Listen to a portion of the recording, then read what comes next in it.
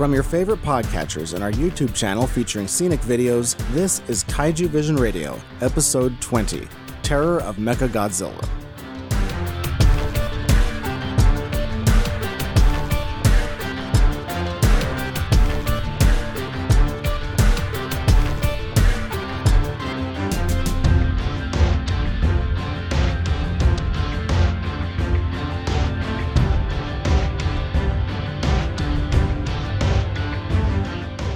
Hello, G-fans and kaiju lovers, and welcome to Kaiju Vision Radio, a podcast about the appreciation of giant monster movies and discovering their historical and cultural value. I'm Brian Scherschel. And I'm Nathan Marchand. And in this episode, we will be covering the last film of the Showa series, Terror of Mechagodzilla from 1975. Yep, it's the end of an era. Brian, I think I'm going to miss it. But it's also the halfway point of our Godzilla journey, so I'm excited about that. Yeah, it's hard to believe we're already this far. There are a lot of Showa movies. The Showa movies series is way bigger than any of our others. I think it's the same size as all the rest of them put together. We're talking 15 movies. Yeah. This is a long journey through the Showa series, and it's hard to believe this finally all done. This is quite a different one than all the ones that we've seen before. I think restricting ourselves to just watching these in chronological order while we're doing this, it really... It makes the changes more appear differently as you're going through it chronologically. Yeah, actually seeing these in their context, it makes me see them a little bit differently, I think. Our related topics for this episode are Emperor Showa's first visit to the United States in 1971, Emperor Showa's first press conference, and the Yasukuni Shrine. Well, Nate, let's get on to our last film description for the Showa era. You're listening to Kaiju Vision Radio. Godzilla is a superhero defending Earth from alien invaders.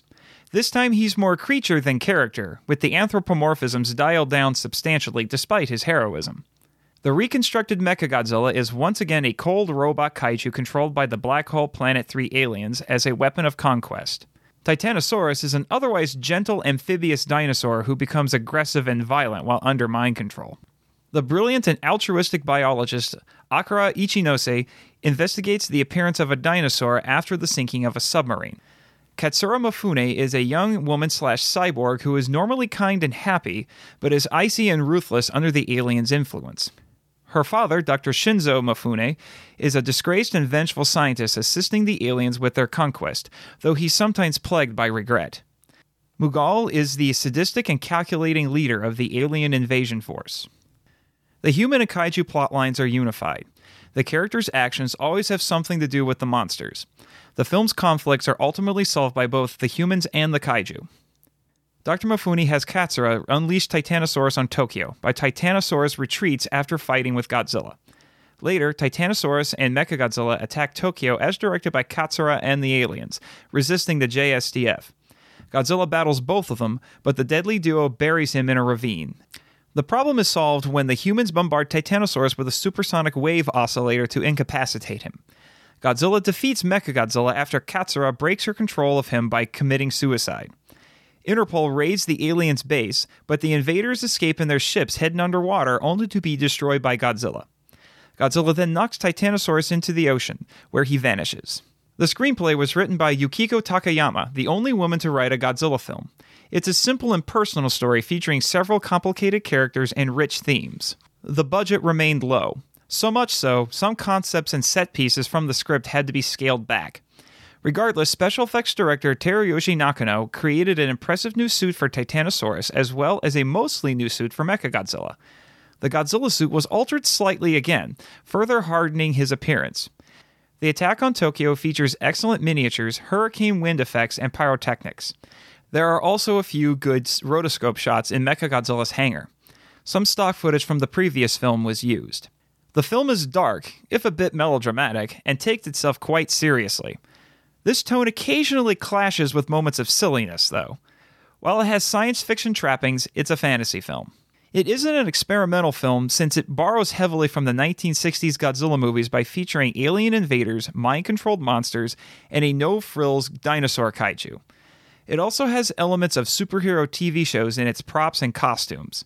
This film reinforces the style of Godzilla vs. Mechagodzilla by having Mechagodzilla as an alien-controlled superweapon meant to conquer Earth.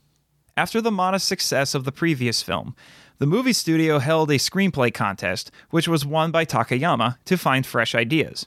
The studio sought to appeal to longtime Godzilla fans by bringing director Ishiro Honda and composer Akira Ifukube into the production and by having a new monster more akin to Godzilla's 1960s foes.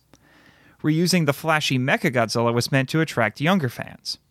When released in Japan March 15, 1975, the film sold 970,000 tickets, the fewest of any Godzilla film. The first cut of the dub version was released in U.S. theaters in March 1978 by Bob Kahn Enterprises under the title The Terror of Godzilla. A second, almost unedited cut of the international version was subsequently released by UPA on American television. Despite being a box office flop, it has since become a strong fan favorite. The theatrical edition of the dub version had several minutes of violence and nudity cut to ensure a G rating, which disrupted the flow of the narrative. The most noticeable examples are abrupt edits that make it appear that Dr. Mifune is shot off screen, and the deletion of Katsura's suicide, which makes it look like Mechagodzilla deactivates for no reason. When released on TV, the dub film was uncut except for the shot of Katsura's breast during a surgery. It also included a prologue detailing the origin of Godzilla cobbled together from UPA's releases of Invasion of Astro Monster and All Monsters Attack, making it several minutes longer than the original Japanese version of the film. There are numerous conflicts going on in the story. Katsura is constantly fighting to retain her humanity while the aliens manipulate her using cybernetic implants. Dr. Mifune's outlandish claims get him expelled from the scientific community. Katsura is torn between her love for her father and her disdain for him helping the aliens in his conquest for vengeance. Like Katsura, Titanosaurus is a gentle creature forced to fight against his will. Control, or more specifically manipulation, is the key theme of the story. Professor Oda states that mankind shouldn't have the power to control animals, the implication being that such power would be abused. This is illustrated by the aliens' control of Katsura and Titanosaurus using technology. Elsewhere, Dr. Mifune's vengefulness makes him betray the human race and eventually costs his life and his daughter's life. Katsura's suicide is presented as a noble sacrifice. Hatred is shown to be a corrupting force. There's an applied sense that living beings shouldn't be treated like machines. This concludes part 1 of the podcast. You're listening to Kaiju Vision Radio. Part 2 of the podcast will be our opinion and discussion of the film in this particular episode. So, Brian, what's your take on this one? I mostly like it, but I have a couple little reservations. I think the 70s stuff finally comes to a point with this, and I feel like we've finally done this marathon of all these 70s movies in a row, and I think I want to move on now. Well, we'll get to that a little bit later, I suppose. As for me, as I mentioned in our first episode and in the last episode, unlike Brian, this is actually one of my personal favorites, though in large part it's because this was the first Godzilla movie I ever saw. Well, it's a favorite in that it's your nostalgia film. Yes. Just like Gigan's my nostalgia film. Yeah, although I do think this movie has merits. Genuine merits. I mean, this isn't entirely an ironic love for me. If you want ironic love, that's how I feel about Megalon. But this one, when I rewatching it, I do think there's some things to like in it. Yeah, so let's cover the stuff that we like. I think I'll just get the big one out there first, and that is this movie has my all-time favorite Godzilla entrance. Is good. It's very memorable. I absolutely love this. In fact, you can go on YouTube and find people who have excerpted just that scene and put it up on YouTube for people to watch. It is that good because you have Titanosaurus rampaging through the city at night, and then you see this Blu-ray come off screen. Titanosaurus falls over, and then you have this fast zoom on Godzilla, who's got some buildings around him. There are explosions going on behind him, so he's silhouetted against it. And then right after the camera zooms in on him, the lights come up, and then the Ifukube theme kicks in, and Godzilla just bellows out a roar and kind of looks like he cracks his knuckles a little bit. It's a good idea. Like I'm pretty sure this one was finally one of those movies where they were like, okay, we don't know how many more of these are going to be made in the future. Like they've done this numerous times in the Showa series where they're like, oh, maybe this is the last one, but this one's finally the last one for a while, and I think they knew that. Yeah. And so they wanted to make this awesome entry for Godzilla for the last one to kind of go out with a great last hurrah. I mean, this film is kind of a last hurrah in a number of ways. Oh yeah, it is. And this is our last Toshiro Honda film too. Yeah, and I think that was actually one of the things I remember reading this someplace that this entrance is actually kind of a distilled version of what Honda wanted to do with this movie, which was he wanted to treat Godzilla with awe again. Mm-hmm. And that definitely comes through with this. I've jokingly... And not so much anthropomorphisms and all that, like we said in part one. Yeah. And I've jokingly referred to this moment as Godzilla's "I'm Batman" moment. Mm-hmm. Because it's just absolutely wonderful. Like, if you ever want to just distill just one really awesome moment, that... Because the thing that's interesting about Godzilla in this is that he's still the hero. He's still the superhero even. But I think since they were trying to steer in a more serious direction, they make Godzilla look a little bit scarier in this one. He doesn't look as googly-eyed and friendly in with the dog mouth and the dog face. Yeah. It's a bit different, yeah. Yeah, so they were meaning for him to be, he's still the good guy, but he's a more hardened sort of good guy. And that's another thing. This is also the last Godzilla superhero that we have for a while. Yeah. Although piggybacking off of that, there was a moment later that I just couldn't help but laugh at. I was like, okay, this is intentional superheroing at this point, which is why I intentionally said in part one that Godzilla's a superhero in this, when I originally was thinking just doing the Defender of the Earth label. But there was this one moment where you have those two boys who are trying to inch their way up a little bit closer to get a better view of Titanosaurus. Uh-huh. Well, when they're supposed to be evacuating. And then he gets too close and they freak out and they run. And what do? They call Godzilla for help, and then he just magically appears. It's kind of like Man of Steel. So like half of Tokyo's been obliterated, and Titanosaurus is about to smush the two middle school kids, and that's when Godzilla comes to defend them. And that is kind of like Man of Steel, where at the end that one person is being like threatened or whatever, and it's like, oh my gosh, this is such a big deal all of a sudden. Uh-huh.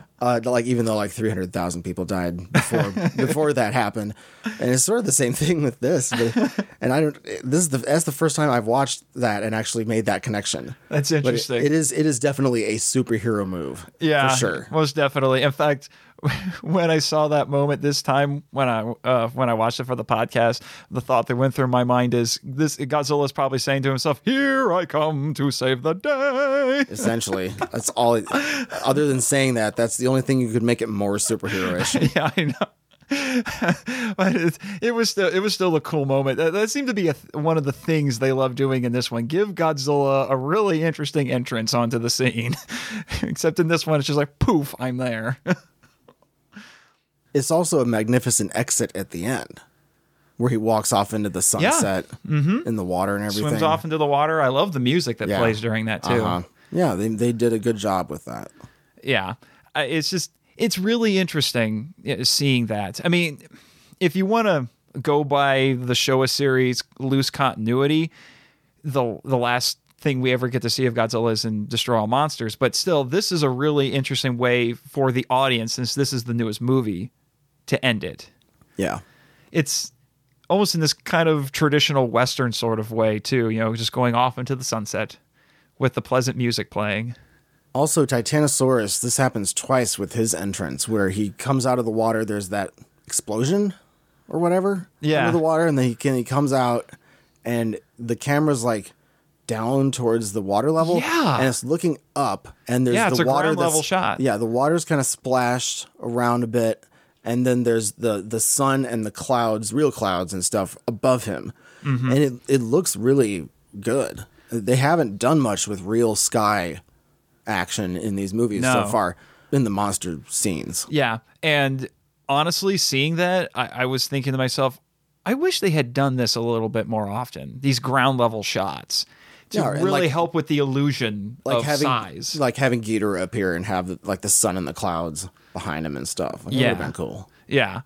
So I was glad to see, Honda was still trying new things with this one. You can tell. And it makes it more realistic, I think. Just having the real sky. I mean, not that any of these backdrops and murals that they did were bad by any means. Oh, certainly not. But it's just more real. Your eyes notice the real sky. It's actually not just used in that scene when Titanosaurus first enters. During some of the battle, at the end, we get some more low-angle shots. Yeah, we do. Yeah, particularly during the fisticuffs between Godzilla and Titanosaurus. Titanosaurus will even throw an occasional headbutt in there, too. Yeah. He's pretty aggressive. Yeah, the And- monster fights are filmed really well. Yeah. I very much appreciated that. And then on the opposite end, you had the high angle shot from above when Godzilla grabs Mechagodzilla by the tail. That was really interesting too. That's the kind of shot we don't see often either. There's some aerial shots with that. But another one of my favorite moments, and this is one that is actually pretty well known in the fandom, but we get something of a repeat from the previous movie when Mechagodzilla is unleashing his entire arsenal on Godzilla. Yeah. And Godzilla, except in this one, Godzilla is making this heroic charge. Instead of jumping around trying to avoid getting hit, he's running straight at Mechagodzilla. And there is this insane moment when Godzilla catches on fire. Right. What's crazy about that was an accident. Oh, yeah, that's right. It was. It was an accident, but so the spine's caught on fire, and then you don't see it for very long because they cut it. But I'm guessing Honda or somebody looked at that after they saved the poor guy. Yeah. Doused him. They probably thought, you know what? This looks kind of cool, so I think we'll keep it. Up until they cut it, yeah. Yeah. So I just thought maybe it will really, or maybe they just didn't have the money to do too many other takes. So there's like, we'll just stick with it. But I like to think they thought it looked awesome, so they kept it. But Yeah, that's probably more likely. yeah. But then you have this wonderful moment. And if you ever listen to the commentary on this movie, it's very entertaining because it's three guys who they know a lot about Godzilla, but they're more fans than these expert film critics and historians that are usually in these commentaries. And I love the story they tell about this because after Godzilla manages to plow through all of that, and then he gets to Mechagodzilla and just starts pummeling him. And it's a very much a stand up and cheer sort of moment at that point, very superhero-y. And the guy doing the commentary said that the first time he saw this movie was in the late 70s as a kid at a drive-in movie theater. And he said that when that moment came up and Godzilla just starts pummeling Mechagodzilla, everyone at the drive-in was honking their horns, Nice. which he says is the equivalent of applause at drive-in movie theaters. And I just thought, you know what? That's because it's just that cool. And I love that moment too. Maybe it's the superhero fan in me. I don't know. There's a lot of impressive stuff in this, especially as far as the special effects. Like we've already touched on this a little bit, but the ground getting blown completely apart, Oh yeah. that's amazing. That looked great. It was definitely a good idea, whoever had it. I think it works really well. It's shocking too, because it's never happened in any movies up till now.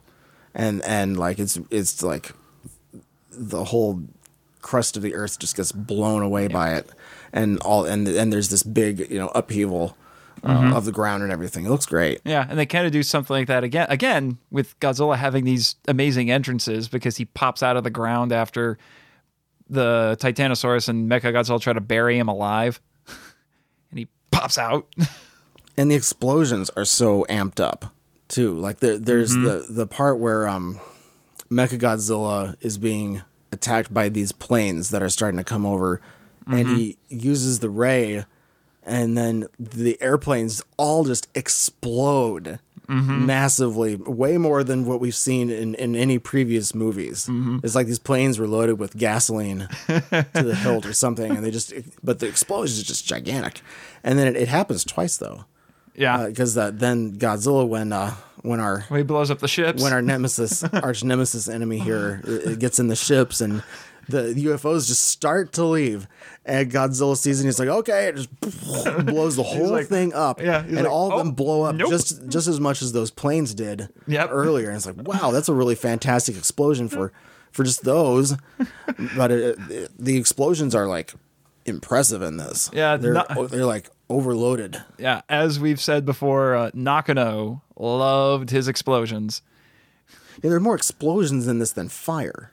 Yeah. Gigan had more fire, and Megalon had quite a bit of fire too. Yeah. But this is more just out and out explosions. I guarantee you, if Michael Bay had ever watched any Godzilla movies, the 70s were probably his favorites.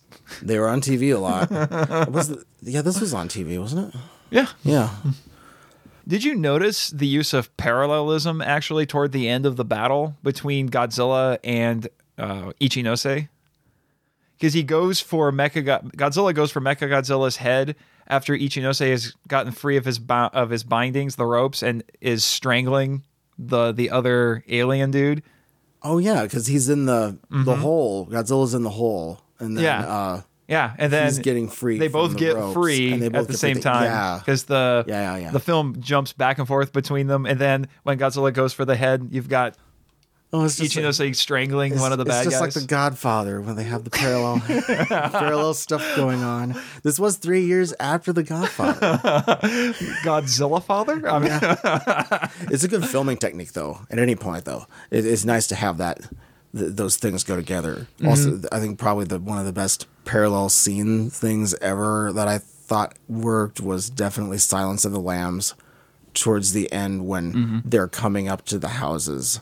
And she gets the real one, and they get the fake one. It's like, oh no! This was good. It is nice to have the sort of two heroes break free at the same time. It's cool, and it helps to ramp up the tension for both of them. Makes me wonder if that was in the script or not, or if they just decided to do that. You don't necessarily need a script telling you that. No, not necessarily. But it's a good movie thing to do cinematically. It seems like a very Honda thing to do. Yeah. I mean, we're talking Makes about sense. a guy who's a student of Kurosawa. I'm sure he picked up something like that from him. Yeah, it's a good technique. So we have another new monster in this one. We have Titanosaurus. I actually really like Titanosaurus. He's meant to be a throwback to Godzilla's 60s opponents, where most of the time they had relatively simple designs. They weren't super flashy. They were just large animals or large dinosaurs. And I think they came up with a really interesting design for Titanosaurus in this. Although, and weirdly enough, there is actually a dubious genus name for a dinosaur called Titanosaurus. They have nothing in common. I just felt like throwing that little bit of trivia out there. I really like the idea of doing the wind thing again, because we haven't seen that in a while. It's been a long time. Yeah. Because Ghidorah sort of, in Gigan, he sort of blows Godzilla towards the Godzilla Tower thing with that wind, but that one isn't very big. But really, Rodin's the one that's known for creating massive wind damage with stuff. Yeah. And now we're going to do that again. Well, and what's interesting about this is, he does it with that fan tail. And I think it's something that either Titanosaurus or his alien controllers figured out that they could do, because I think what is that tail is meant to do is actually to help him swim.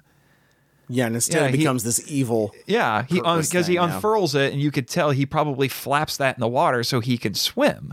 Yeah. So I think it's interesting that they found a different use for it. Yeah, it's kind of a corruption of the original purpose. Yeah, which is a the big theme that seems to be going on. Yeah, that's the whole thing. And that's the other thing that makes Titanosaurus interesting, because we've seen mind control kaiju before, but even when they weren't controlled by the aliens, which is what it was most of the time, they were still aggressive creatures in their own right.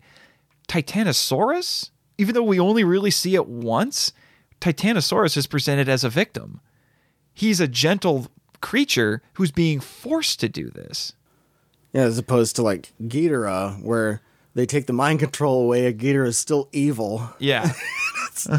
But none of these monsters up to now have been cast in this light. Yeah. It's more kind of like a character trait. Yeah, and that's something that I find really, really interesting in this. And I don't think we see it repeated again. I don't think so. No, and that's what makes it interesting. You're forcing a creature that would not normally do this to do something tremendously evil. You're using something completely innocent as a weapon. That's a really interesting idea. Yeah, and it echoes the manipulation parts of the rest of the story. Yeah. So that's all unified in that way, even though it's unified in this one movie. And it's not really unified across the rest of the series, but this movie is self-contained in a lot of ways, even though it's sequel-ish, I guess would be the way to put it. But it has a lot of self-contained story elements because this story is a very different kind of Godzilla story. Yeah, it most definitely is. And I know there are some people who don't like how Titanosaurus sounds, but I've never been bothered by that. I have about 50% of that feeling. Titanosaurus is interesting because it's a throwback, but it's next to Mechagodzilla, and it's fighting with Mechagodzilla, which Mechagodzilla is one of the more outlandish 70s creations, and so very flashy. we have a very flashy 70s creation standing right next to a very throwback 60s kind of creation. And it's almost like the Godzilla series. It's like, look how far we've come by putting these two next to each other. You see what I mean? It's like, oh, okay, we have both decades. We have a foot on each side of the stream or whatever. I actually have two interesting thoughts with that. In some ways, it actually kind of mirrors what was going on with the production of this movie, because you had people like Ifukube and Honda coming back, and those are the old school guys back from when the series was at its heyday. But they're working with a lot of people who have been working on the films in the 70s after they had wrapped things up in 1969. So you have a little bit of that. But I also think, just from a visual and storytelling standpoint, having these two together makes it interesting, because a lot of times when you pair things like this together, particularly if you look at things like comic books, they do this all the time. Having two characters who are very different from each other paired up can create some very interesting dynamics, both in terms of their personalities and their abilities.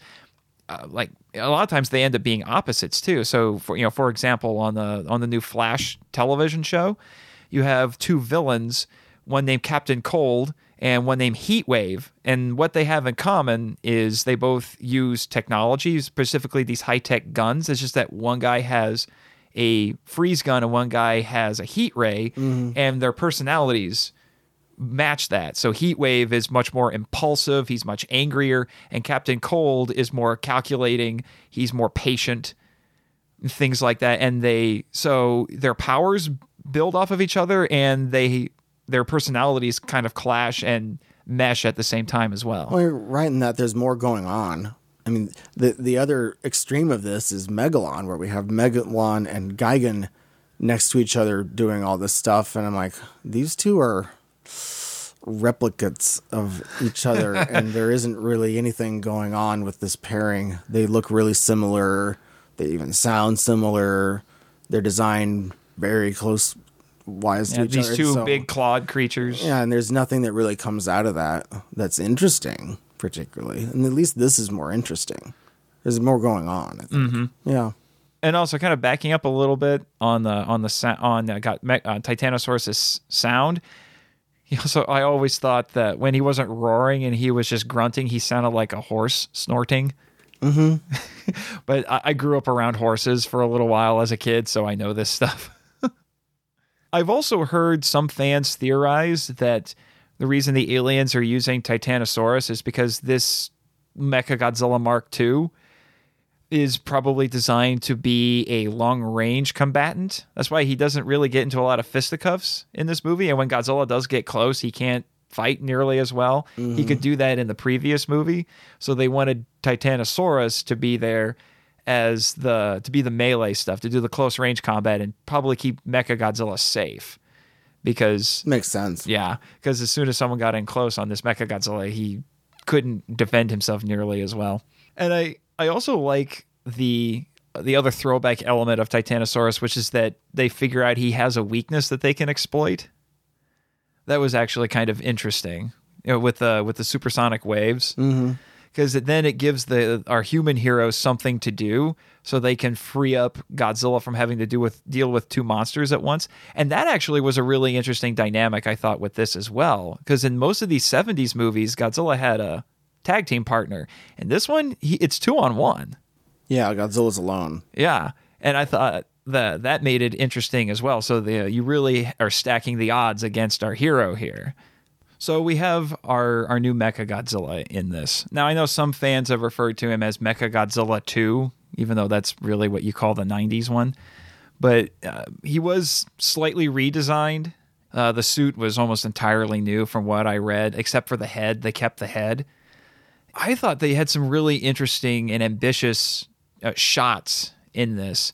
The rotoscoping, as we mentioned in part 1, when you're in Mechagodzilla's hangar, is actually done pretty well. It looks great. Yeah. And the thing that actually got me the most excited is I love the fact that we actually get to go inside Mechagodzilla in this. We see the inner workings of Mechagodzilla. And we see how everything's put together inside of him. And it actually looks like they were trying to pay attention to some sort of logical detail in there, because you can see the little components that make up the eye lasers and such in this. And I was, to be honest, just really, really excited about seeing that. And in a way, actually, I feel like this movie kind of predicted the future, because you have a line from Mifune who says, if you want to make Mechagodzilla perfect, you need biological components. Now, that was a foreshadowing for what they do with Katsura, but I kept thinking to myself, holy crap, you anticipated Kiryu in the Millennium series, because that's what they literally do. They give that Mechagodzilla a biological CPU. So I thought, wow, you had the kernel of an idea there, movie, and then it took them 30 years, but they made good on it. Another thing about those hangar scenes is I really love Ifukabe's music in those scenes. It really creates a sense of dread around Mechagodzilla. Yeah, there's a lot of like pseudo-apocalyptic music going on. With this. Yeah. And it creates a tremendous amount of atmosphere, and I think will lend some legitimacy, because, as you pointed out, Mechagodzilla is a little outlandish, but the music, I think, actually lends him some credibility. And did you notice, though, there was this funny little thing in this one? There was one scene where it looks like the aliens have a little salute that they do. They kind of bring their hand up to their chest, and so does Mechagodzilla. And Mechagodzilla does the same salute. When they turn him on for the first time. I'm like, oh my gosh, that's actually kind of cool. Yeah, and a little disconcerting at the same time. I think I only caught on to that little detail after watching this for like the, I don't know, 20th time. I've seen this so many times, it's not even funny, but yeah. Well, what's great is nice little touch. I think you only see the aliens do it once, and it was still enough for me to think back when I see Mechagodzilla do it, like, they did that. Yeah. So I thought that was interesting. You can definitely tell that Mechagodzilla is this very militaristic sort of kaiju. Well, he's being controlled by a very militaristic lot. So it's interesting. I'm not sure if they had done something like an actual salute up to the head, if that would have looked ridiculous or not. I think I like the way they did there. It's more alien to do it a different way than up to your head. Yeah, and it doesn't. I think it wouldn't look as weird, I think, by doing it this way. I think it might have just looked borderline silly if you did it any other way. Yeah, probably. This is actually, okay. I accepted it relatively easily. I mentioned in the previous episode how it dawned on me watching the previous one that the Mechagodzilla is kind of like the Terminator. So now whenever I think of Mechagodzilla talking, it's always with an Arnold Schwarzenegger voice. Accent. Yeah. And so now whenever at least the show of Mechagodzilla. So now I feel like if I was to do a commentary for either one of these movies, I would just be throwing out lots of Schwarzenegger one-liners throughout the movie, and I thought of one while I was watching this when the helicopter with the oscillator comes over the hill and Mechagodzilla sees it. And I think Godzilla ends up stopping him from attacking it, but the first thought that went through my mind was, get to the chopper!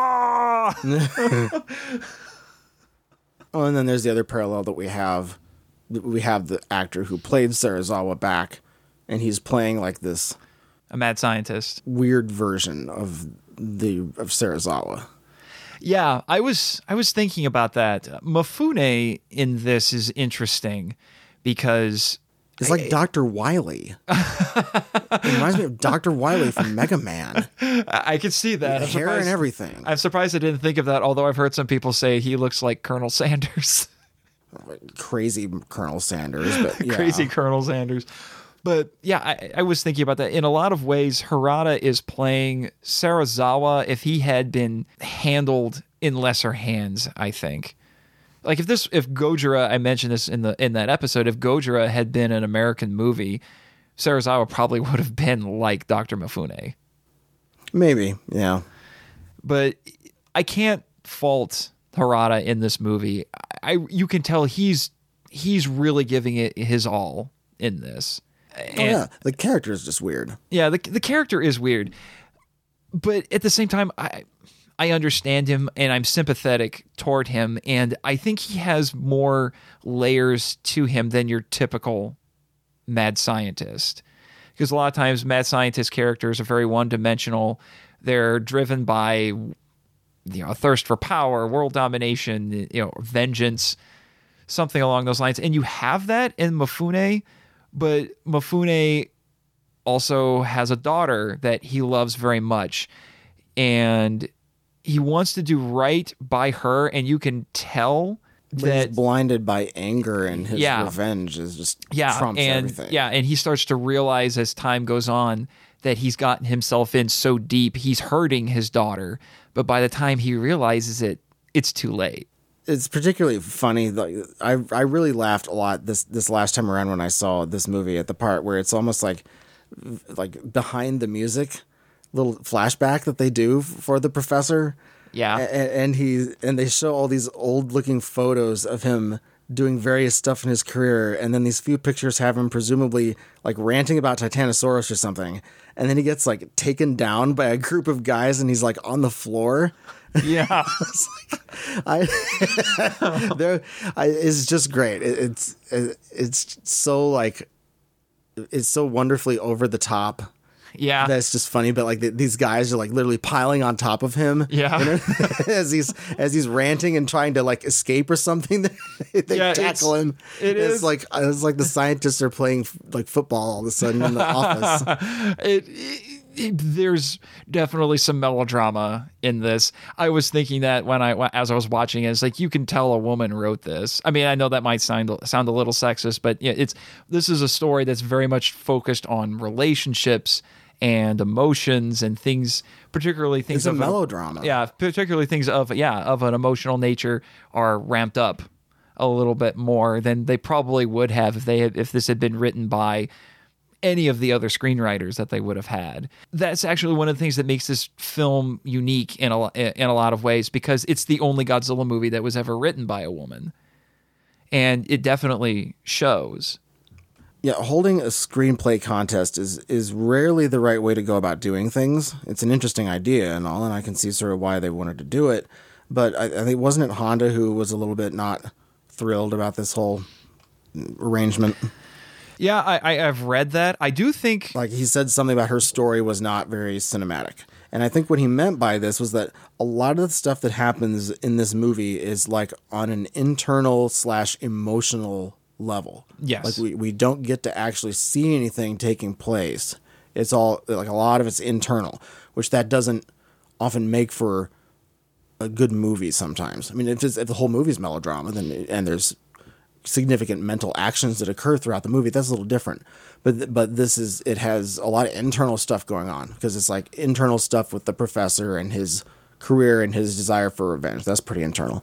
And then there's the conflict going on in Katsura, where she's not wanting to be manipulated and is torn by all these different emotions, but we don't get to really see that because it's all internal. And so like there's a lot of stuff that's going on that's more cerebral and more melodramatic.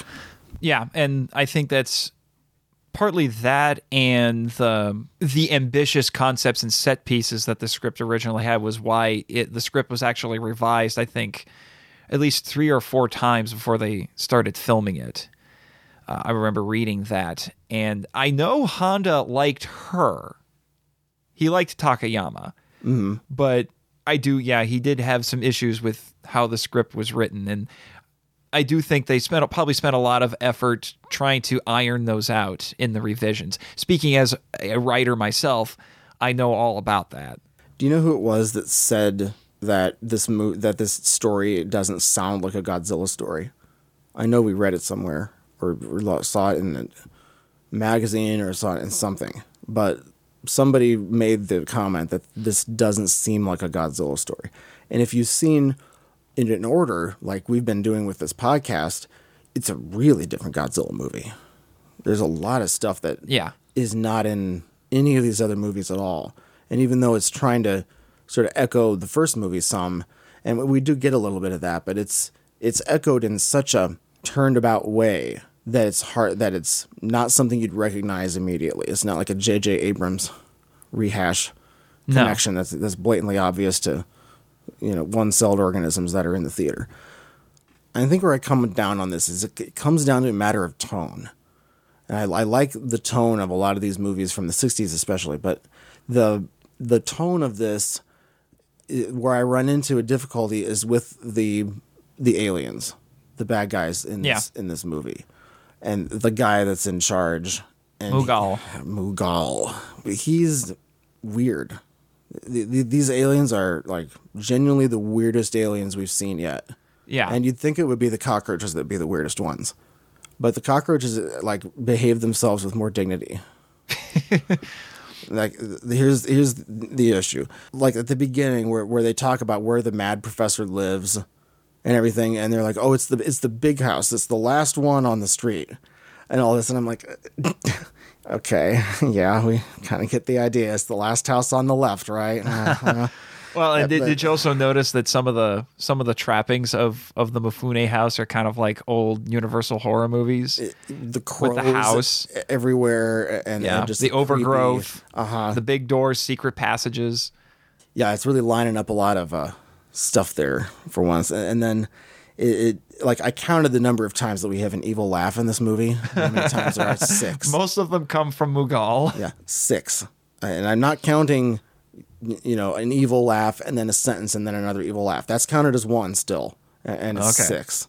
6 instances. Yeah, the cockroaches and Emperor Antonio didn't even do this. Yet the guy that's still doing the laugh he's still doing the laugh at the end of the movie. After all of his plans have failed. I know. He's practically the only one left. And he's like, ha ha ha. And I'm like, why are you laughing? I am invincible. You've literally failed on every level. Mechagodzilla's dead. And then he jumps into the water, swims down to a ship, UFO, whatever. And then 10 seconds later, he's instantly vaporized. And so this guy's like doing the evil laugh all just up to right before he's vaporized and dead. And then like the outfits and the costuming, the silvery costuming, that's normal kind of crazy. But then there's the helmets they wear. Yeah. Now I will tell you, I think I would have been able to go along with what they had, except for the helmets. The helmets kind of take those off. The helmets kind of wrecked it for me. And I think even the helmets might have worked if not for the antennas. The appendages that are attached to them. Yeah. They could have glued on some more loud stuff, maybe. Like they could have added some Viking horns or like blinking lights or those little springs that have something on the end of them, like a little ping pong ball. Or like put it like the best thing would be a spinning propeller, and put that on the top of them like a little beanie thing with a propeller. That it really wouldn't have made it any more silly than it already was. And then like probably the craziest thing in this movie is the fact that he was whipping his subordinates.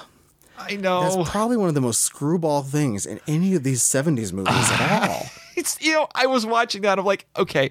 And I'm like, wow. I realize this is supposed to show how ruthless and evil and just downright nasty he's supposed to be. But I'm like, yeah, he's nasty. He's being nasty, all right. But I'm like, because he whips them and then he tells them, take them to be executed. And I'm just like, I'm trying not to laugh, but it's hard to, I can't take it seriously. I'm sorry. I know this is supposed to show how just downright nasty you are, but just, I think it would be more normal if we had a Sekizawa kind of script that's light throughout. But with this, we don't get light. We get dark. And we get what I would call dark TM. The trademark at the little corner of that word, where it's like, oh, this movie is officially dark, everybody. Just so you know, we're doing that now. And I'm like, okay. Sometimes that works. Sometimes it doesn't work. But if you're going to have a movie that's dark, quote, in quotes, TM, if you're going to have that, then maybe not the silvery suits with the whipping and the helmets and the all the stuff that comes along with it. Well, and makes it even more ironic is Mughal is played by the same actor as our villain from the last movie. I can't believe I never figured that out until I watched it this time. I mean, they could have. Well, no, there's no whiskey or cigars in this. There is. Oh, he has them back. Mifune and the other guy, the second in command, are drinking wine. Yeah. Well, that's different than carrying the brandy snifter around, and so it's toned down in this one compared to last. Yeah. But there's so much other stuff that's out of proportion that it doesn't really matter. But I feel like I'm watching them. It's like the tone is super dark. And definitely the music is dark TM, but then we get the aliens again, and I'm like, oh, okay, now we're going back into Silly Land, and then we have to go back out of Silly Land because the kaiju plot is the actual kaiju stuff that's dark, but then Well, and the thing that gets to me about the aliens in this is when they're not wearing their uniforms. With the helmets, when they're wearing human garb, they're actually really intimidating. Particularly the second in command when he's messing with Katsura. Mm-hmm. That guy is genuinely creepy. When you see the two of them talking at the beginning when they're meeting in a business office, not in some big elaborate set where they're laying out their plan, but in a business office because that's their cover. He's not laughing maniacally or anything. No, that scene's pretty evil. Yeah. It seems like it's like they put the uniforms on and they become cartoon characters. I don't understand what it is, but when they're not, they're genuinely good villains and they fit in with the tone. Yeah, it is better that way, actually, the other way. Mm-hmm.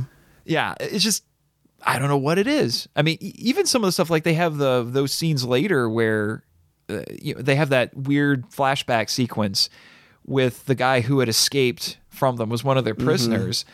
And he told them that, they had, pretty much cut out his vocal cords so he couldn't talk. Yeah, that's pretty dark. Yeah. So, and then the Interpol agents have to save them later on when the base is self-destructing, because these guys love blowing up their bases. Yeah. They got self-destruct buttons on everything. It's like Bond. Yeah. But so it's like there are points where the movie is making it clear you're supposed to take these guys seriously. They're very much evil, but then they have these just outlandish moments. And it's undermining the tone. It's not. I wouldn't consider this kind of stuff an egregious violation or whatever that totally ruins the movie for me. It's just that I did laugh a lot when some of these antics are going on with the aliens. Yeah, and it on a certain level it's entertaining. I think, sure. But not how they would have wanted it, I think.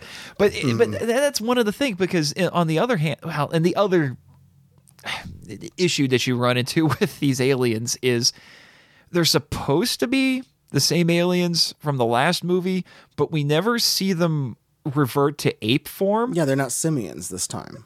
Yeah, even though they're supposed to be from the same planet or at least the same area. But they're every source I looked at all listed them as this being the same aliens. And I think it would have been fine if not for that one unmasking. There's only one in this movie where we had several in Rather the last. gooey unmasking. Yeah, where now there's more. I think there's still connections to Planet of the Apes with it, because the one guy who gets unmasked looks like a radiation scarred mutant, which they had in the second Planet of the Apes movie, Beneath the Planet of the Apes. But that's the only time we see them, so it begs the question: do they all look like this, or is it just him? It just sort of implies that they all do. Yeah. And the revenge theme, I don't know if that makes it more cartoonish for me or not. I think maybe it's just that in the past 5-7 years, we've had a lot of movies with revenge plots. We have. Somebody apparently was a really big fan of movies that have a predominant revenge plot. I've had my fill of them. I Please could do understand something that. else. Well, and I understand that, and revenge plots are easy, and they can be overly simplistic. And trust me, I that's why I'm always amused when it seems like a story is presenting you with a revenge story, and it turns out to be more than a revenge story, which I'm very appreciative of. Yeah, this has more going on than just the revenge thing. Well, thankfully. and that's the thing I really like in this one, is that yes, it's a revenge story, but it's not oversimplified. There's a lot of nuance to it. Yes, Mifune wants revenge on humanity because they rejected him. They labeled him an outcast. They told him, "You are insane. Your claims make no sense. We don't want to have anything to do with you." And he seems at the beginning of the movie to be wholly invested in that, even has some of those maniacal laugh moments. Thankfully, he only has one that I can recall, and it's early on. But then, and I think this is why I'm so grateful that Harada played this part, because he gives a lot of layers to Mifune, because you find out after he was cast out of the scientific community, he lost his job. His wife died in disgrace and poverty, and that's a great sign of shame right there. Yeah. So you can, I get the implication from that Mifune very much loved his wife, and it just fueled the anger that he already felt. I mean, it's one thing to reject him, but then the consequences of it was the death of his wife in shame. Mm-hmm. Katsura, it very much affects her, and he's always trying to help her, although I do find it somewhat humorous that as soon as she has her little accident, the aliens show up in scrubs within 2 seconds. Well, and then the fact that she gets electrocuted twice. and I'm like, God, buy a surge protector already. Gosh. Then, like I said, he just keeps getting sucked more and more into it. Well, and then it undermines him, and then it ends up affecting himself and Katsura. Yeah, so you can tell. But actually, one of my favorite scenes with Mifune, where I think you really get to see Harada pour a lot into his performance, is after Katsura's second surgery, and Mifune is coming in to talk with Katsura. She's unconscious, laying on a table. He's hearing all of the mechanical parts inside of her, and he's starting to realize this what has become of his daughter because of what he's let himself do. And he says, "I am so sorry. Mm-hmm. I am so sorry." He's not the mad scientist anymore at that point, not the tragically insane mad scientist anymore. He's a father who has realized what he's let happen, but he's also realizes, I think later on, I think this is reflected in Harada's performance after this point, because he's still going along with the aliens, but you get this sense of, he knows how deep he's gone. I'm in too deep. I can't get out. Mm-hmm. I'm just going to have to keep going forward with this. And then, much like with Serizawa, he dies tragically, but in a much different context. Mm-hmm. There's no redemption for him. We get some redemption for Katsura, but Katsura was always an innocent victim to begin with. Yeah, she's a victim of the whole thing. Yeah. And then what ends up we have a little bit of irony with it, though, because Mughal uses Mifune as a human shield, and that's how he dies. Mm-hmm. It reinforces this idea that this entire time he was nothing but a tool to them. Right. Yeah, they're not they totally weren't with him. They were just for using him, which goes back to the manipulation theme of the plot. Yeah. Like I said, Mifune in some ways does also play into some of the inconsistencies, but at the same time, I feel like it's still more consistent than the aliens by far. And yes, it's a mad scientist. I wasn't bothered by the whole mad scientist thing. Maybe it's because I read too many comic books. Mad scientists don't bother me. If they're done well, I can go along with it. It's even if it is a common character archetype. Katsura and Mifune, when they're done well, I think are probably two of the greatest strengths of this movie, and why a lot of people in the fandom, along with the great kaiju action, I think that's why they appreciate this movie. Because despite its inconsistencies, I do feel like this script is more focused and has better characters than the previous movie. And so it's still her, but she has cybernetic components, right? Yes. Yeah. So it's kind of interesting because this is just 2 years after Westworld. The original film. Yeah. Because that was 1973. Yeah. I sort of wonder if anything came out of that got into this. Yeah, I think the term for that is transhumanism. This idea of using technology to enhance ourselves, but then it starts to blur the line between what is synthetic and what is real. And yeah, that was very much a big thing with the original Westworld film, and this was not too long after that. And you definitely get a lot of themes like that in here. I think one of the more touching moments related to that is after Katsura has been wounded, when the Interpol agents raid the base, Ichinose is holding her, and he says, "Tears, you are human." Mm-hmm. When before that, she was being very cold and saying, "I'm not the girl you used to know. Mm-hmm. I'm not her anymore." Like she's asserting this new identity, but you get the impression it's a programmed identity, a manipulated identity.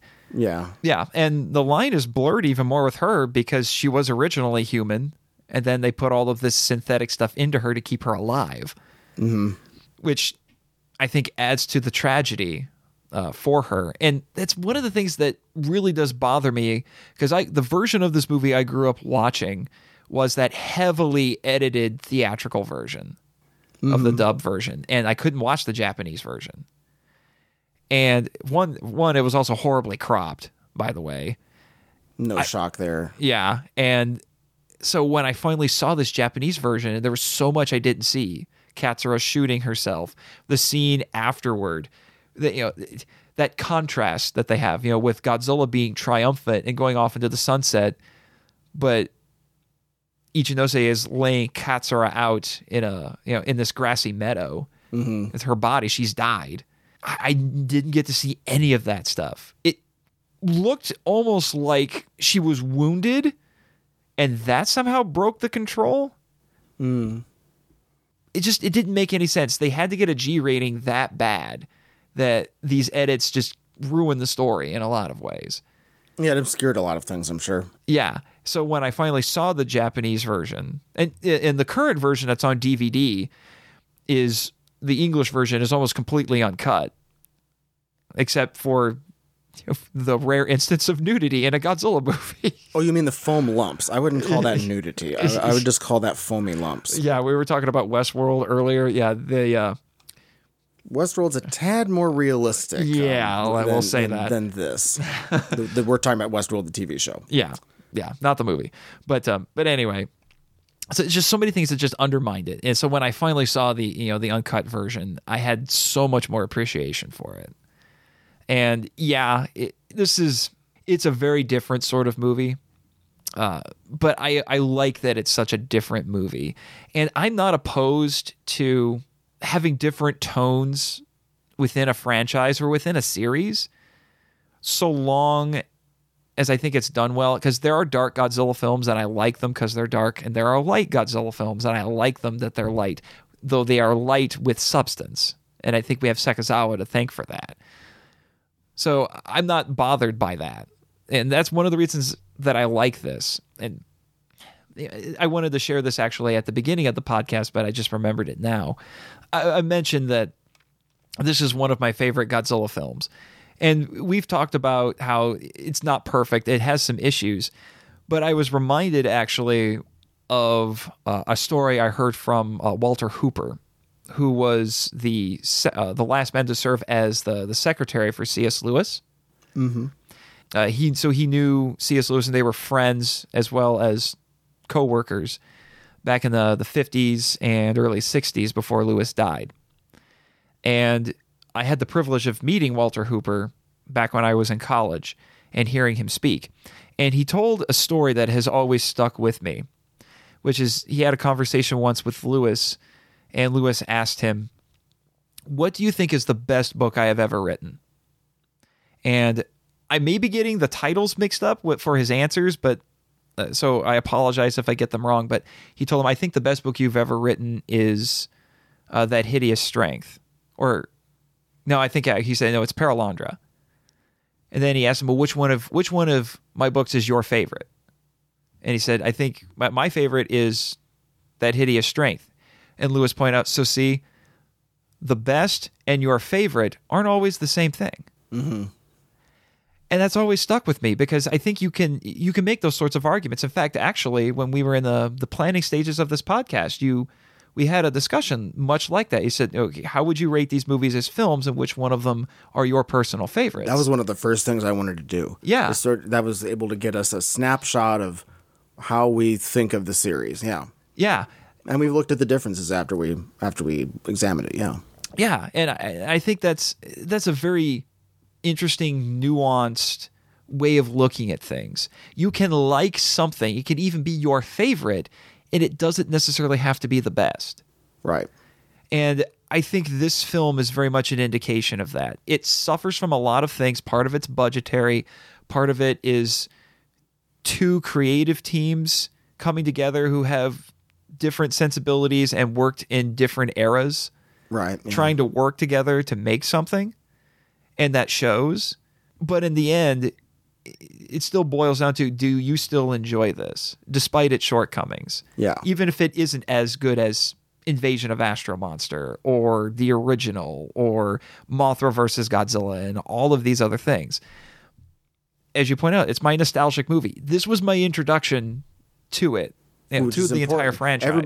Everybody's nostalgia movie in this series is important to them. Yeah.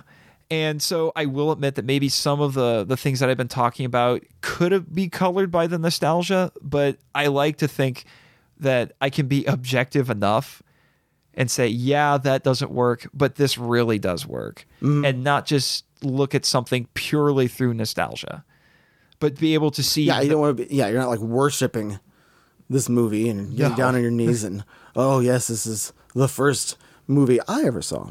So therefore it's very important and therefore the greatest movie ever. Like just there like are people like that. Yeah, just like the way I think about Gigan though. I mean, I know, this has some issues, and a lot of it goes back to budget, which the budget stuff you can't do anything about it.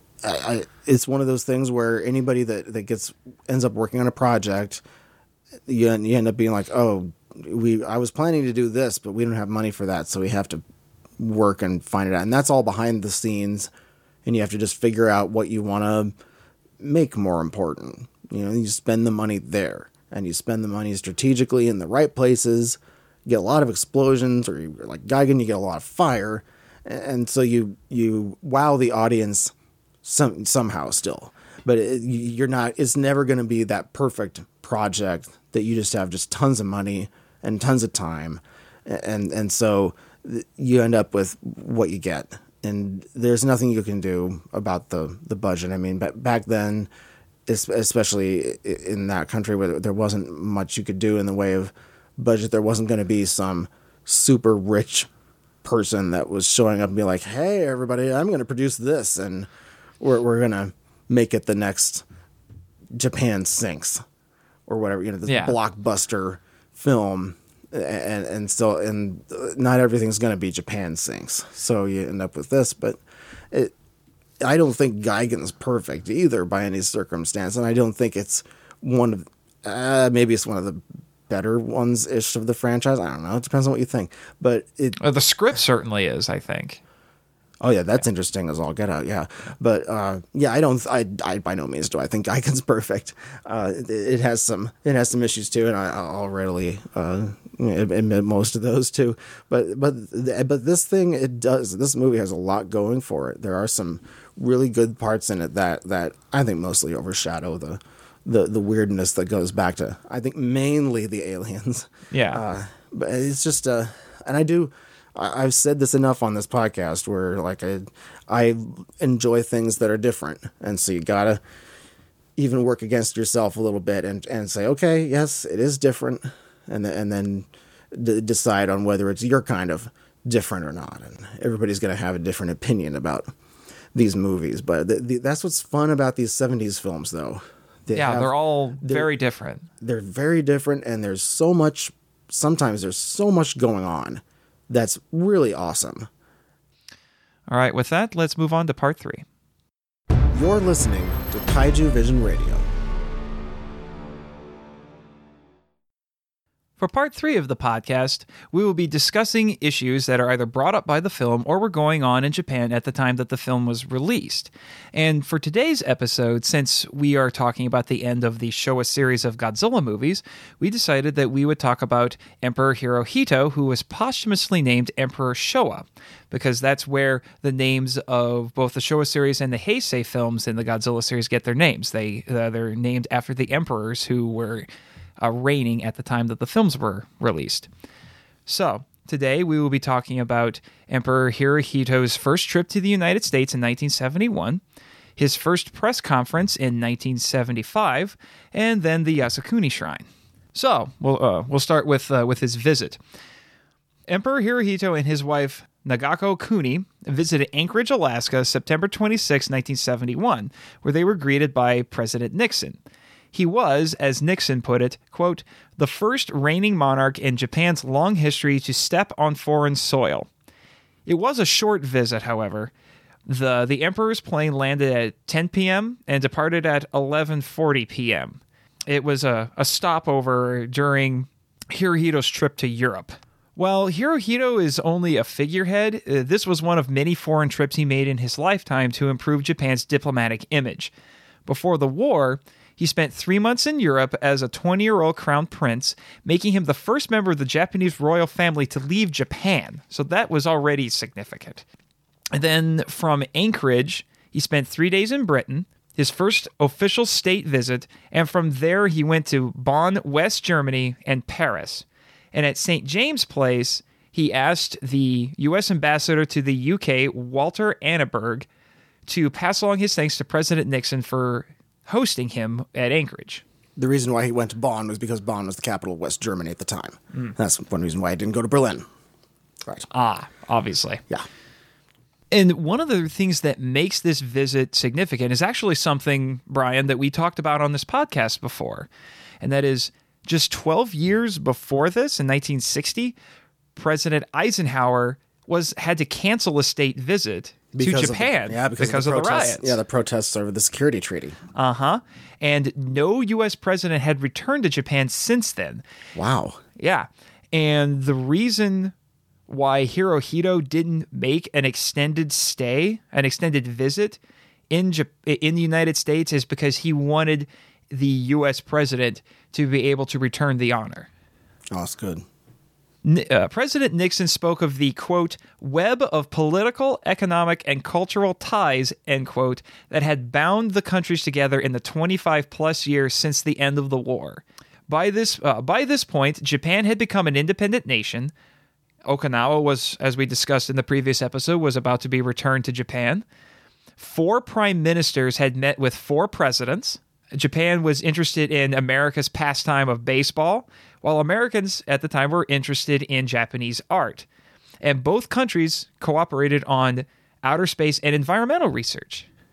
There's been a massive warming of relations between the two countries, a lot of tourism, interest in Japanese art. And so there's a lot of cultural exchange.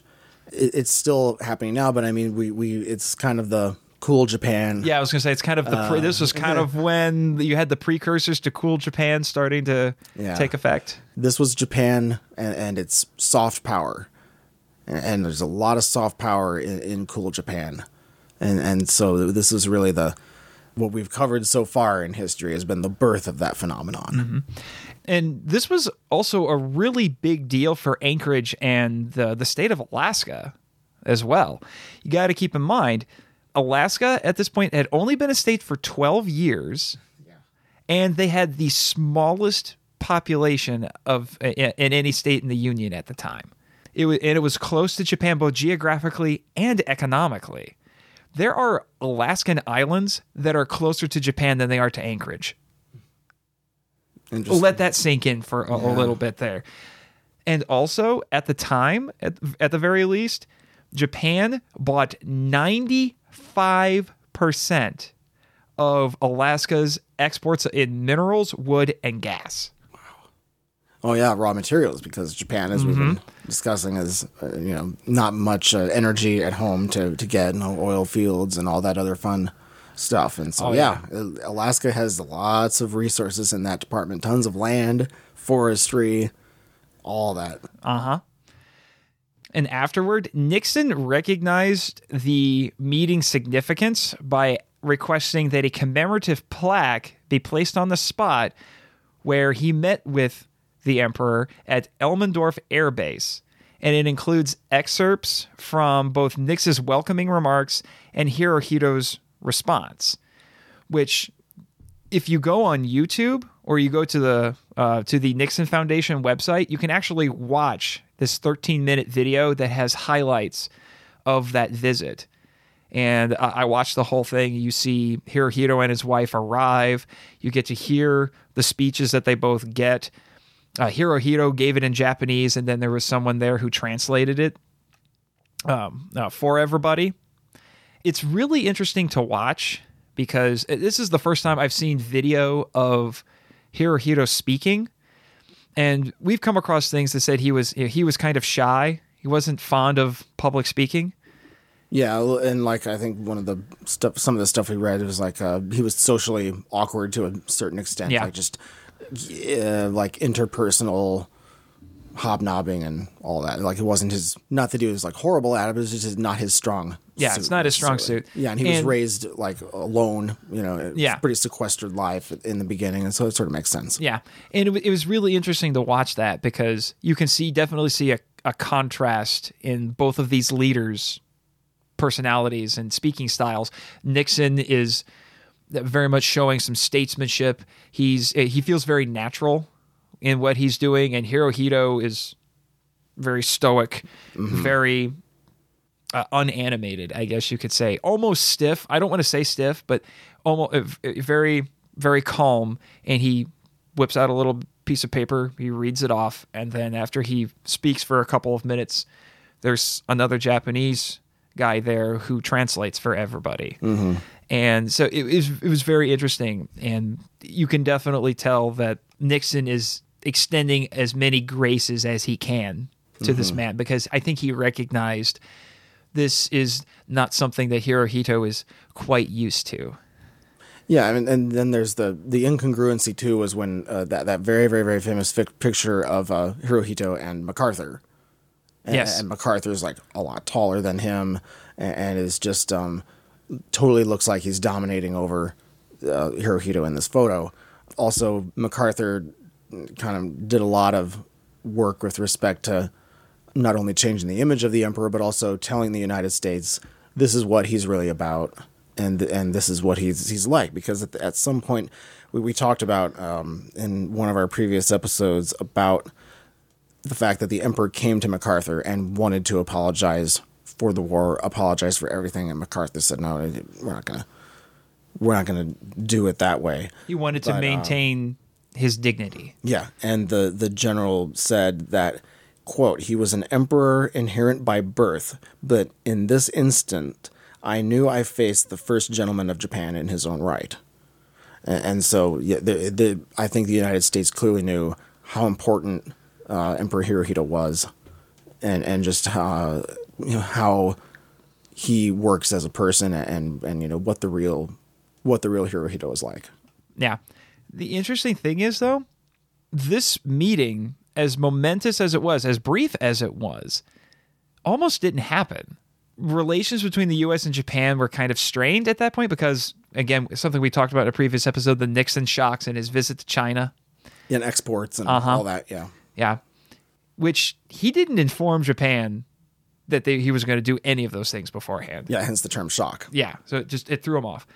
So the Japanese government initially declined the U.S.'s invitation to meet the president during that stopover, but they eventually accepted after confirming the will of Hirohito, so obviously this was something the emperor really wanted to do, and getting assurances that this meeting would not be used for political purposes.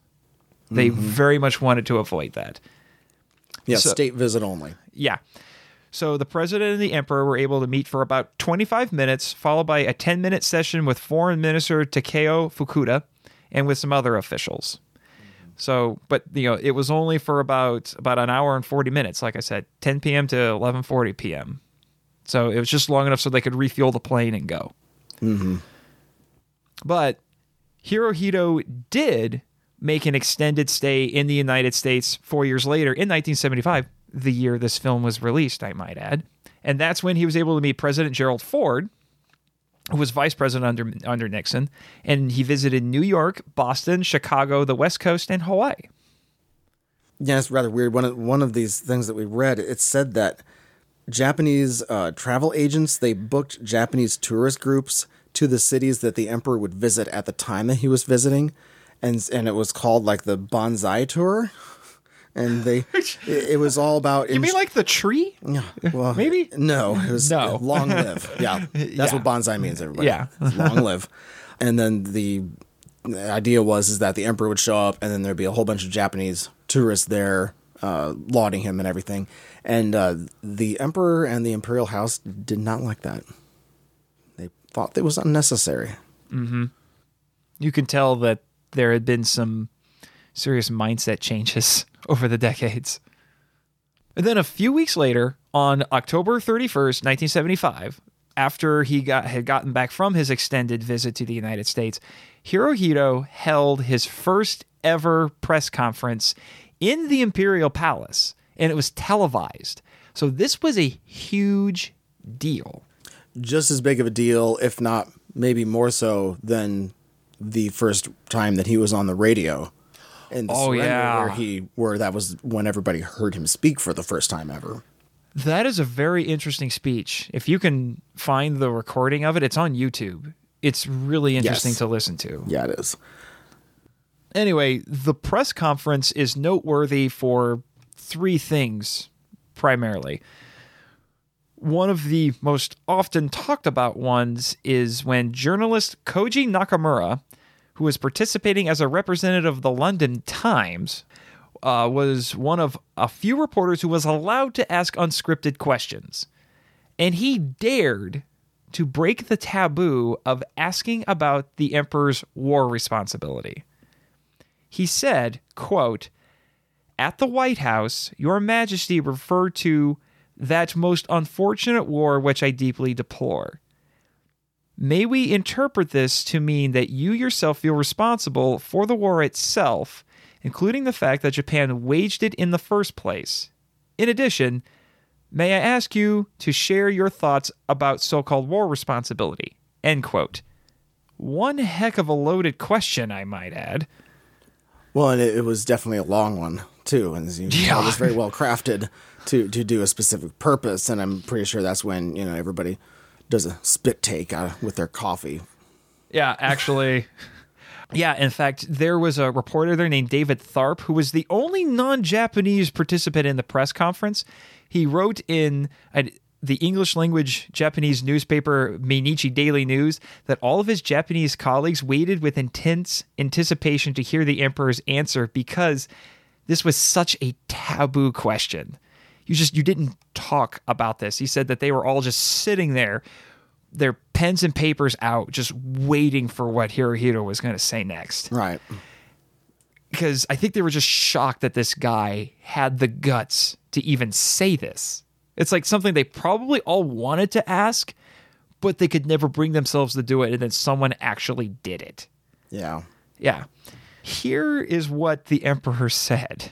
Quote, "Concerning such a figure of speech, I have not done much study of these literary matters, and so do not understand well and am unable to answer. I'm sure it's probably a very difficult thing to answer, because I don't think there really is a good answer. I mean, what do you say? Yes, it was my fault, or no, it wasn't. Neither one of those is going to make everybody happy. So saying something neutral was probably a wiser move for him. I think giving a non-answer that he kind of did, it was a way to avoid saying something very memorable and uncomfortable to potentially a lot of people. Another thing that the press conference is known for is, again, a subject that we've talked about before on this podcast, that being Okinawa. He expressed regret over not visiting Okinawa at this point in time, which had been devastated during the war and later turned into an American military outpost, as we discussed in our last episode.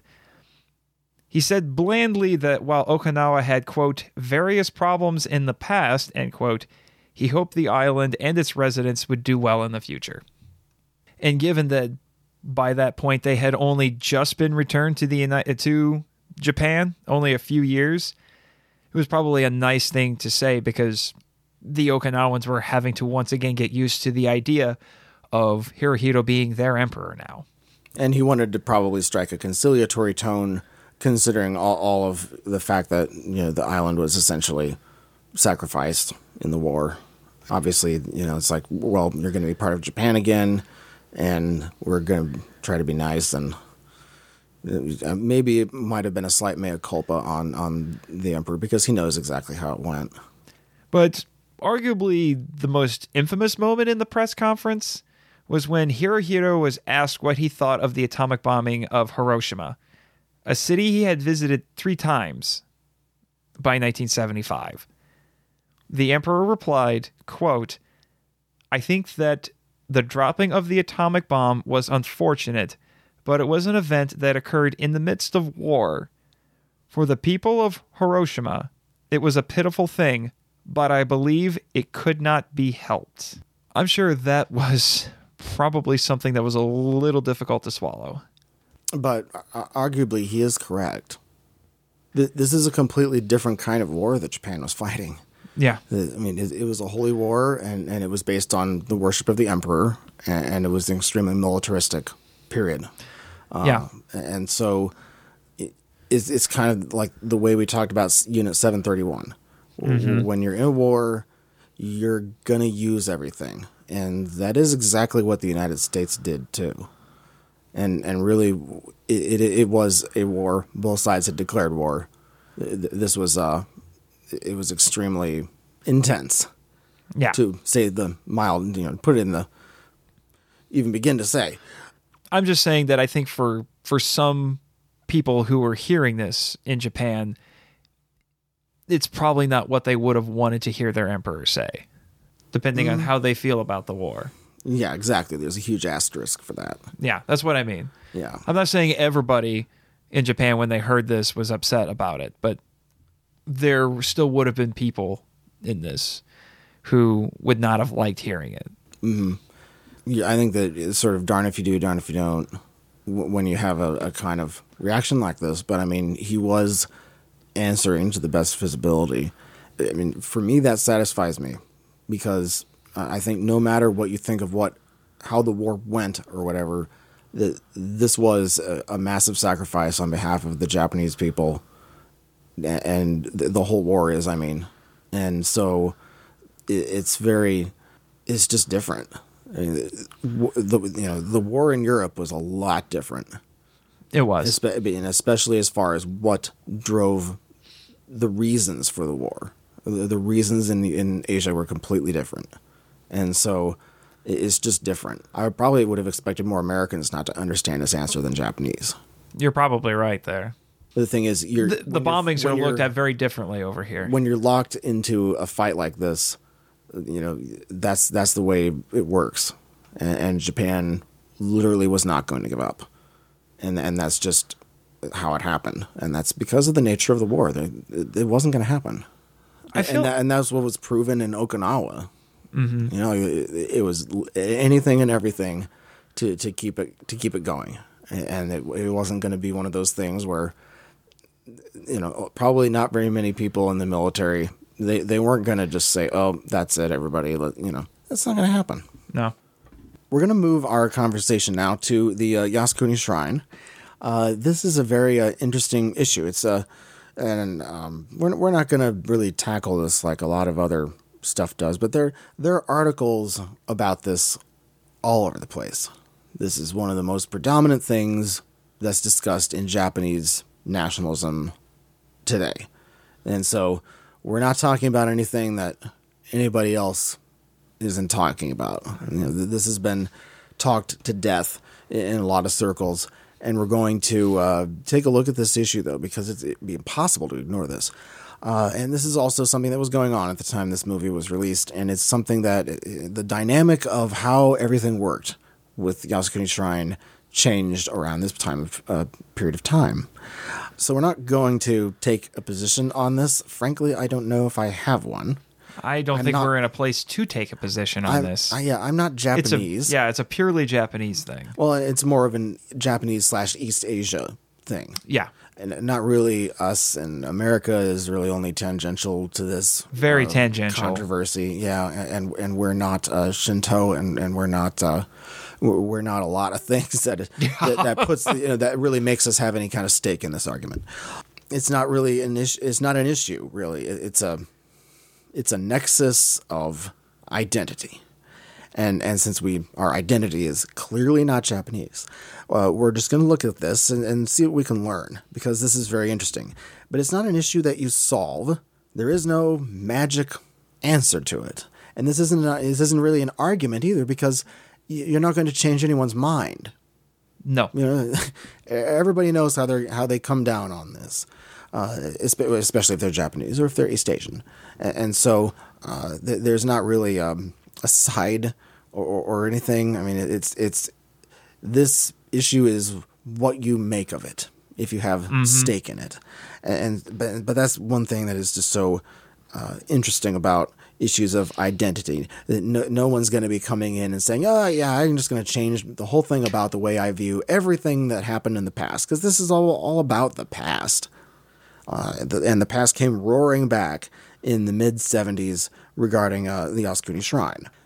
And so this is one of those things that nothing good comes out of arguing about it, Yeah, like a lot of things. Yeah, this is one of those things that nothing's going to change, and so it's always going to be there.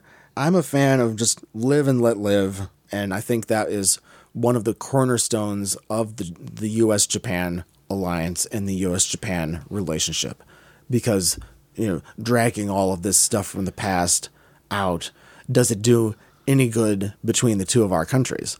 No. Nope. And when all this stuff happens with the Yasukuni Shrine over the years, the United States hasn't taken any sides on this. And it's because we're allied, and because there's the situation is just the total opposite of what it used to be during the war.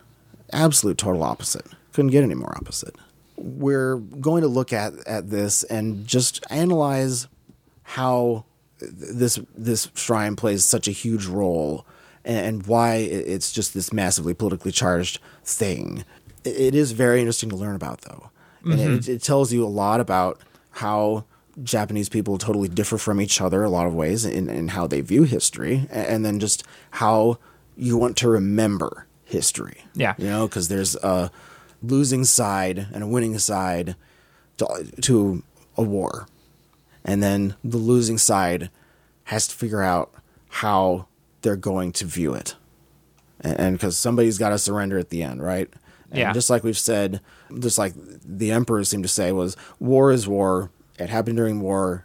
The destruction that resulted from it could not be helped. Yeah. And it is a matter of fact, just way to look at things.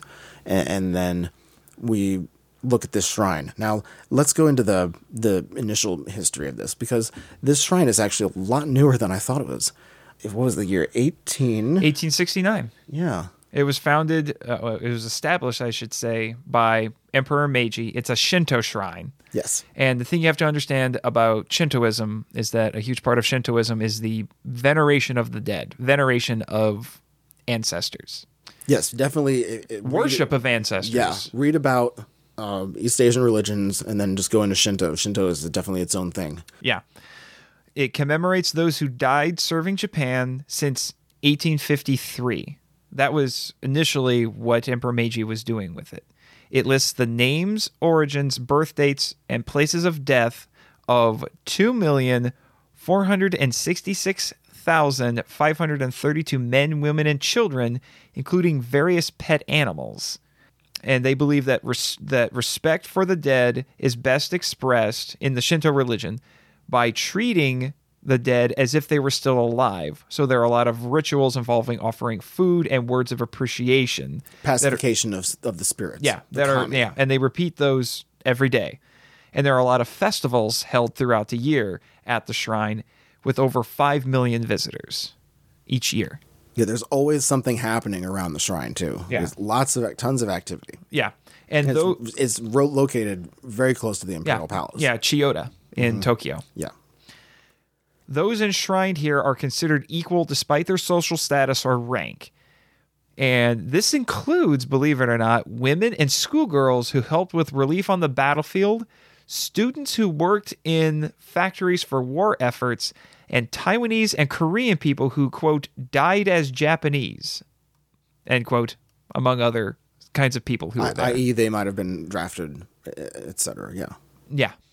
1975 was the last time that Emperor Hirohito visited the shrine. And that was the last time he did in his life. And then in 1978 was our 3 years after this movie. That was the big one. That was when war criminals, was it 14 of them specifically? 14 Class A war criminals. Yeah. But in total, you had 1,068. 14 of them were the big ones, the Class A. These were the ones who were executed. Yes. Once that As happened, we talked about in our previous episodes. Yeah. Once that happened, it became much more of an issue. Yeah. They were talking about it as early as 1969, but they didn't do it until 78. Yeah, and nobody found out for 6 months after that until 1979. They didn't tell the public at all. At this point, the emperor's reaction was not good. There were specifically a couple of them that he was very upset about that occurring with, and he differed with the people in charge of the shrine about this. And he stopped visiting the shrine after that completely. And also Emperor Akihito has also never been visited to the shrine since becoming emperor. Yeah, he would always send a lesser member of the royal family to the shrine if anybody from the royal family visited. And so the pivot point that I'm talking about here is it was at this point, after this revelation, that was when the strategy began of pushing prime ministers to visit the shrine. That was when this strategy changed to this. And so that's been the dynamic still to today. And so that was why this is an important issue at this point in time, in the mid to late 70s. And this had a great deal of consequences. The first time this was done, it was a huge affront to various other East Asian countries, specifically China and South Korea, but I would say other countries that had also gone through what those two countries did. And so they were very upset about it. And China and these other countries, they said specifically that the sticking point with the shrine was specifically the war criminals. That was the thing that just totally changed how everything worked with other East Asian countries specifically. Yeah. China in particular has been very outspoken about this. And then this creates a lot of hurt feelings, and then it creates hurt feelings on the other side, and then it just goes back and forth, you know. At one point, China actually offered like a compromise where they said, if you remove those 14 war criminals from the shrine, then we'll be okay with it. And nothing ever came out of that. Because probably the sides. It's one of several. The sides were quite immobile. On this issue. Yeah, it's one of several such proposals that's been made over the years. So there are a lot of varying opinions among the Japanese about what even the shrine means, but also their reason for visiting it is different. People visit it for different reasons, and so there's no consensus or whatever on that topic either. Because for some, it is simply remembrance of those who were lost. And for some people, that's really it. And it's not this gigantic deal. Yeah. And there isn't this massive amount of symbolism going on multiple levels. Yeah, I feel like for a lot of people, going to the shrine is about remembering relatives. Yeah, like it doesn't have anything to do observance, a customary sort of thing, observance. yeah. It has nothing to do with the war criminals. No. And for some, it's a religious ritual. But then what really explodes out of that is when a prime minister visits, what role does he have? Is he coming as the prime minister, or is he coming as just as a civilian? There's debate in Japan about whether or not prime ministers go to the shrine to visit as a shijin, or private person, or as shosho, which is prime minister. The way a lot of prime ministers have handled it is they said, I'm going as a private citizen, but some of them will do things like sign the guest book as prime minister. Some will sign it as just their name and all of that. It muddies the waters. And then they could say, well, it was just my title. I wasn't visiting as the prime minister. That was just what I'm called. Yeah. And it's like, okay. But there's all of this back and forth going on. And just like, but whenever one of these visits takes place, then we have the reaction that's by now is pretty scripted. And the protest. I mean, we know what everybody's going to say when it happens, because this happened numerous times now. Yeah. Honestly, one of the best responses from any prime minister about this is Koizumi, who was prime minister from 2001 to 2006. It was a very nuanced answer, I thought, where he said, I don't go to... He visited Yasukuni every year, but it was as a private citizen, not as prime minister. And he said that he did it not out of reverence, but out of remembrance.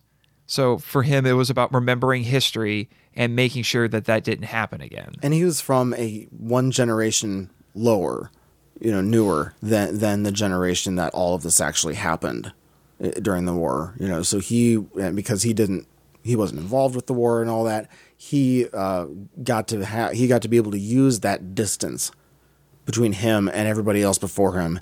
And there isn't so much of a sort of loaded amount of meaning. And so he was able to nuance it and just say, no, this isn't why I'm doing this. At least implying that. And so he was able to work it a little bit differently than other prime ministers have over the years. There's also a significant number of Japanese who they don't particularly like the shrine. And part of that goes back to what created the pacifist Japan at the end of the war in the first place. And that was the position that the military and especially the clique that controlled the military during the war, for the most part, that they used the Shinto religion and the veneration of the emperor as a god in order to prime the population to serve as, to sacrifice themselves for whatever the military wanted to do. And that they utilized Shinto and state Shinto in order to accomplish this. And so at that point, that was when you had protesters in Japan, and they would say, they would go up to the military hierarchy and say, you killed my family members because of your war, and you sacrificed them, and it's not to be venerated for at least the reason, why it was done. And so there's that component too. And they believe that the shrine represents the sort of rise of the bad kind of nationalism, the militant kind of nationalism that is unhealthy and not productive at all. And so they see the sort of the old coming back, and all of the baggage that goes with it, because there's a huge amount of baggage with all of this argument. But so there's that side of it. But there are so many different sides to this. Yeah. A related thing to that is the post-war constitution that we gave them separated Shintoism from the state. So there's no longer a state-run Shinto religion. Even though the emperor is still the titular head of Shintoism. So anytime that there is a prime minister who is visiting the shrine, it is seen as a violation of the separation of the Shinto from the state. Yeah. It's because they are trying to avoid the toxic nationalism that can come out of a state-run religion. Separating Shinto from the state was one of the goals of the new constitution, to prevent something like that from happening, which we talked about a fair amount in our previous episodes. So I can totally understand this. So they want to avoid any sort of semblance of that. Yes, and there have been a couple of court cases too that we'll get into about this. That I mean, this battle has extended into numerous venues about so many different mixed feelings that are completely immutable. But there's another side that we have to talk about, and that is the people who became in charge of the shrine in the mid-70s, because it was the son of the guy that was in charge of it before. Who apparently the emperor was not very keen on. In a memorandum released in 2006, which was made up largely of journals and notebooks that were kept by people who were acquainted with the emperor during the latter portions of his life, Hirohito references Yoshitami Matsudaira, who is believed to have been the grand steward of the imperial household after the war, and his son, Nagayoshi, became chief priest of Yasukuni and decided to enshrine the war criminals in 1978. The emperor is quoted as saying, Matsudaira had a strong wish for peace, but the child didn't know the parent's heart. That's why I have not visited the shrine since. This is my heart. Some have speculated that Hirohito was concerned that the enshrinement of the war criminals would then reignite debate over his responsibility for the war.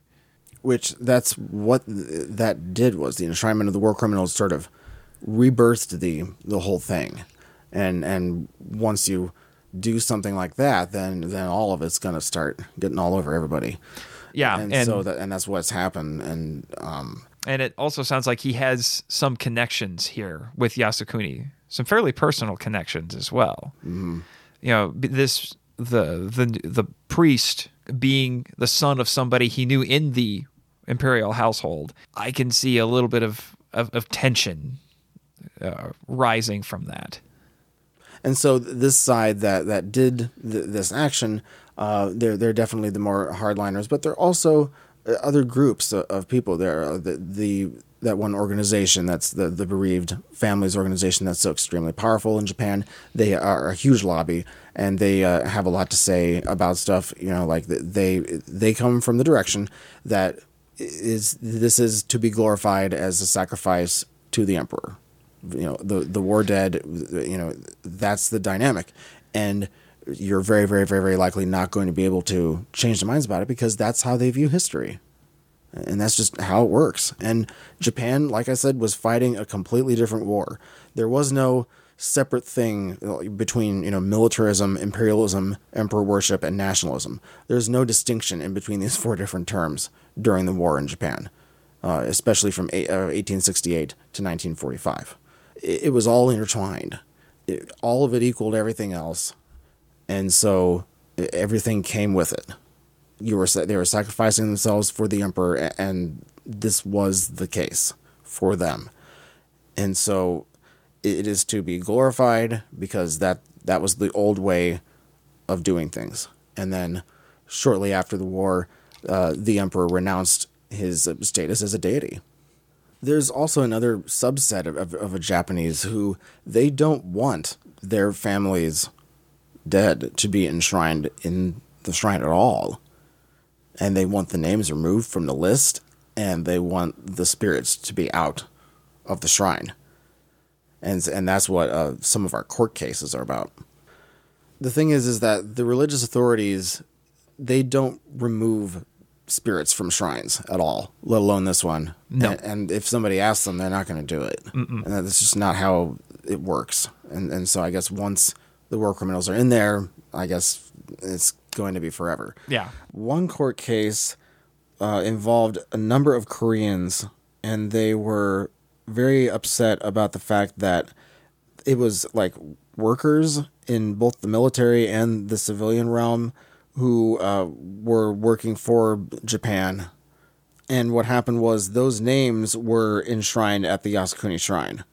And it was apparently the Japanese government that assisted with getting all the names for this. And so they sued in Japanese court asking for the issue to be resolved, and then the court dismissed them. But this was that's another group that is another specific East Asian group that they don't want spirits to be enshrined there. And this has often involved the groups of bereaved families. Like interest groups specifically. Another one was a group of Taiwanese people who sued, and that was in Osaka, and it was over the visits of Koizumi to the shrine. And what happened was the court actually, and this was in Osaka court, they actually agreed and said that the visits were unconstitutional. However, there was no redress that was given to the plaintiffs in the case. And so the other realm of these cases is about whether it's constitutional or not for the prime minister to visit the shrine, especially in a religious kind of way, because then it's about the constitutional aspects. And so the battle has been into courts as well. A more recent case involved both Japanese and Taiwanese bereaved families, and they sued the state and they sued Yasukuni Shrine. And they said that they wanted the enshrinement of their relatives to be annulled. They wanted to get rid of that status, but they were again dismissed.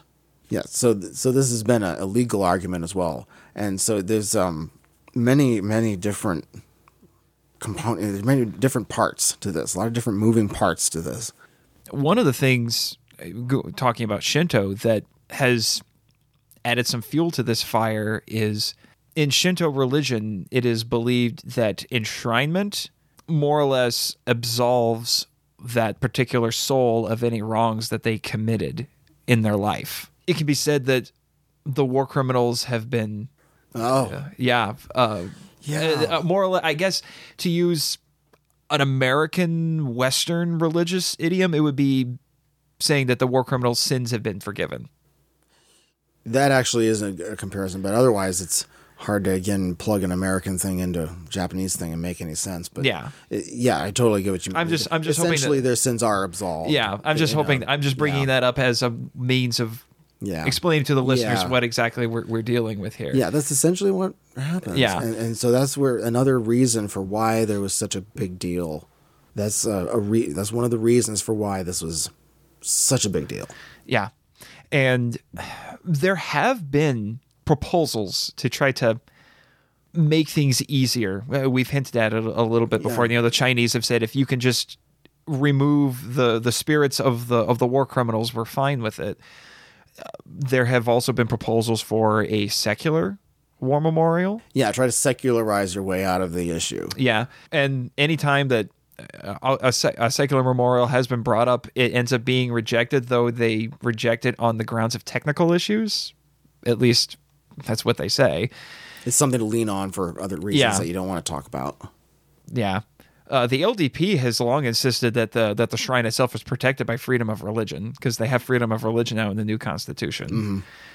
It's weird that the shrine itself has been rejecting these proposals, because there's already a secular memorial ceremony held every year for the war dead and their families in Budokan. So something's already offered along those lines, so it wouldn't be that much of a stretch to have a secondary memorial.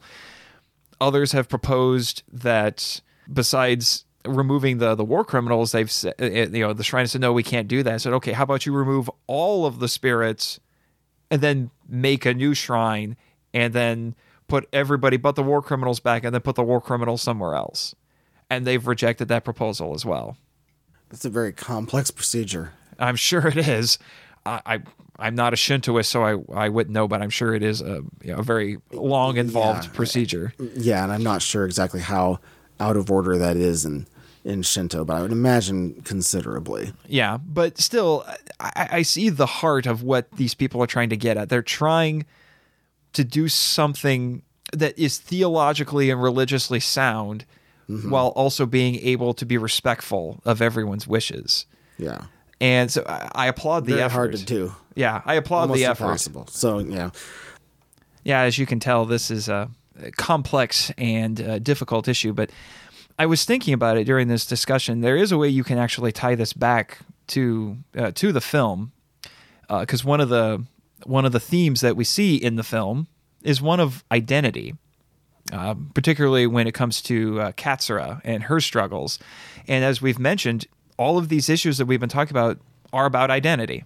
So as we were mentioning, with a lot of things that were occurring in Japan in the 70s related to the war, related to the emperor, related to this shrine, all go back to dealing with national identity and wrestling with that and understanding one's history and understanding who they are as a nation and as people.